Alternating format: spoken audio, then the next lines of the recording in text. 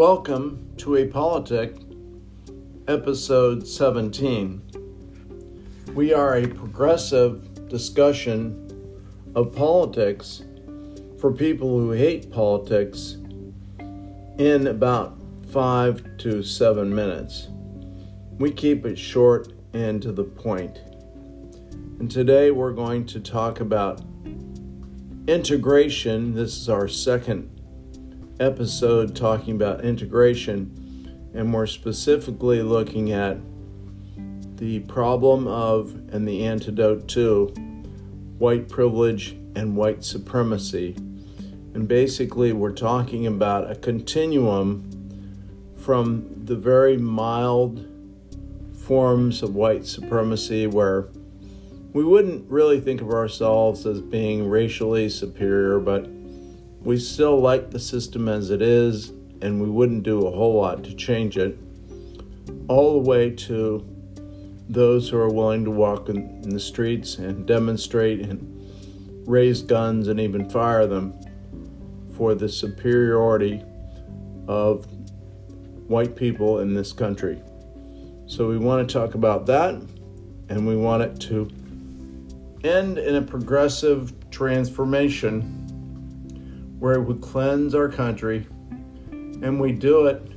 White people end white supremacy and white privilege because it's to our advantage, not because we're some kind of morally superior people. We're just doing it to help ourselves as well as the whole society. So welcome aboard.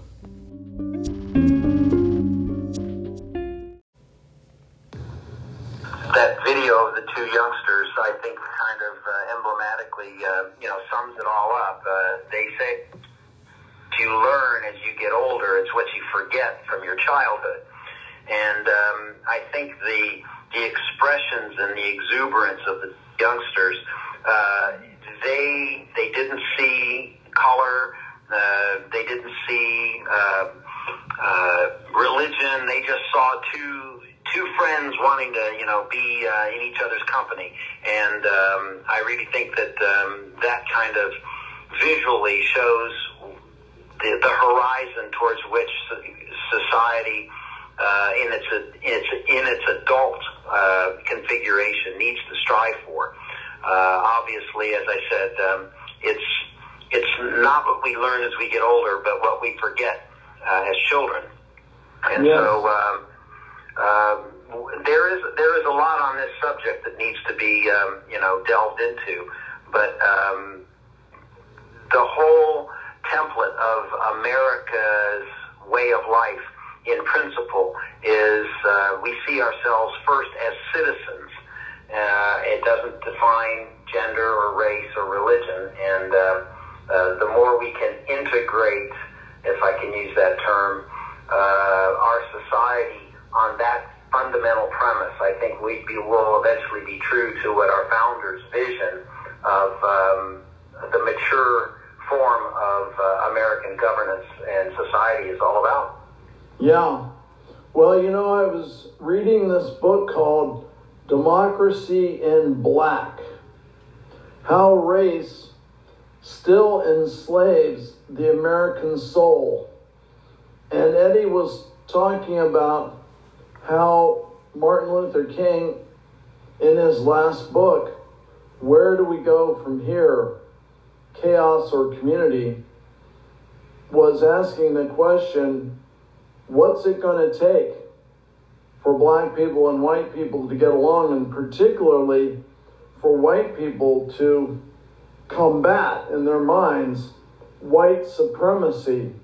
That he was arguing that white supremacy in 1968, and I think this is still largely true, stood in the way of democracy in this country, that it was an ever-present force in America frustrating the dreams of the nation's darker citizens and undermining any pretense to racial justice. And that's such a relevant issue in today's United States of America. And he was quoting Martin Luther King saying these couple of sentences: Negroes have proceeded from a premise that equality means what it says, and that they have taken white Americans at their word when they talked of it as an objective. But most whites in America proceed from a premise that equality is a loose expression for improvement. White America is not even psychologically organized to close the gap. Essentially, it seeks only to make it less painful and less obvious, but in most respects, to retain it. And I think that's a really significant point, that white people have to recognize not only that there's such a thing as white privilege, but that white privilege needs to be dismantled. White privilege needs to be not fallen because it's been assaulted and destroyed by aggressive actions on the part of people of color, but that white people have voluntarily and lovingly and proactively dismantled white privilege, and white supremacy has been utterly and totally discredited as part of our past that we need to be cleansed of. And I guess I'm wondering about that, Steve, from your point of view, the cleansing of the legacy of white supremacy. What do you think? Well, the underlying vision, I believe, for our way of life has always found itself bringing people together if there is, quote-unquote, a common foe. I believe that the COVID-19 pandemic has really made a common foe an interesting and very focused example of what can bring people together in a common way. And I believe that the common foes of our current way of life is race, sex, and class. And I think that in those three areas, they tend to stand out as being the social pandemic of our society. And I think when you have a common foe, particularly in the traditional sense of a physical enemy in a war, that brings the society together because there's a common foe. And when it comes to race, class, and sex, we have been fighting for 250 years these common social inequities. And until the struggle has come full circle, and we've been able to reach the promise of the founders' vision for our society, I think we're going to constantly have our work cut out for us. And this generation, particularly the 20-somethings and younger, they may finally be the vaccine, if I can use that, the social vaccine that can maybe finally eliminate these racial, sex, and class distinctions in our society.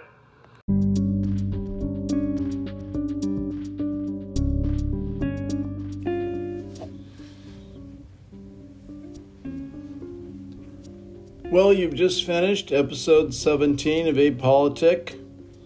That was the second part of our discussion on integration, and we're going to continue for another couple of sessions on this topic, so we'll look forward to seeing you again next time.